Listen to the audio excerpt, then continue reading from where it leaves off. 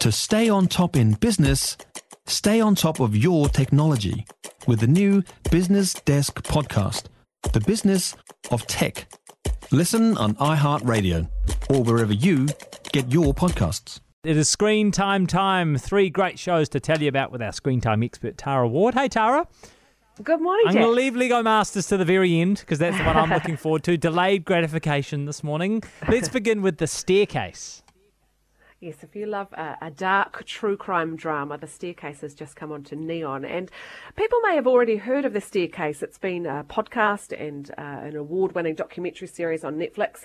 But this is the true story about a man named Michael Peterson who went to jail for the death of his wife Kathleen after she was found dead at the bottom of their staircase. He said she fell, the police said he killed her, and so for the last 20 or so years this has played through the courts and been discussed and investigated in lots of different ways.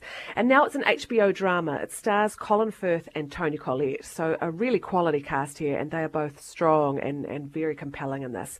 But this tells the story about what happened the night Kathleen died and the court case that followed, and it picks up on all those things that made this such an unusual case. You've got a wealthy blended family. Michael let a documentary team follow him during the trial, which was a bit unusual.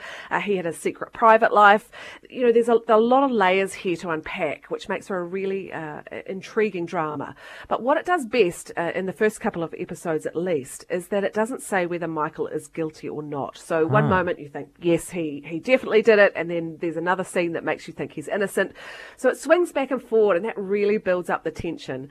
If you've seen the documentary or heard the podcast, it's the exact same events, but this looks at how things become twisted depending on who's telling the story and how ridiculously complex the American justice system is and the effect that it had on all the people who are caught up in it. It's not always an easy watch, but if you're a true crime fan, I think this is a must-see. It was a documentary series, wasn't it, on Netflix? Yes, yeah. On Netflix, and it won a big award, and so a lot of people have binged the documentary series, and I think are looking forward to seeing this. Yeah, it's a really incredible watch. It's an amazing story. Okay, that's The Staircase. So that's streaming on Neon. Tell us about We Own the City.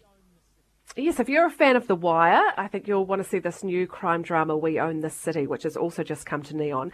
It's another HBO drama, and it's been made by David Simon and George Pelecanos, who made The Wire. And The Wire is regarded as one of the best TV shows ever made. This is set in Baltimore in the early 2000s, and it's based on the true story of the Gun Trace Task Force, which was a corrupt group of police officers who were responsible for getting rid of gun crime in Baltimore, but instead of that, they got involved in it. They ruled the city, basically. They planted evidence, they stole, they protected each other. They had no morals, and they were in positions of power, and they were going to use the system to suit themselves, and they didn't care about the collateral damage in the community. They become exposed when an attorney starts an inquiry into police reform in Baltimore after the death of a civilian and starts to uncover what's really going on. And the show jumps back and forward in time from their arrest to when they were working in the city. It's a really, as you would expect from the makers of The Wire, this is a really gritty, compelling drama. It's based on a true story.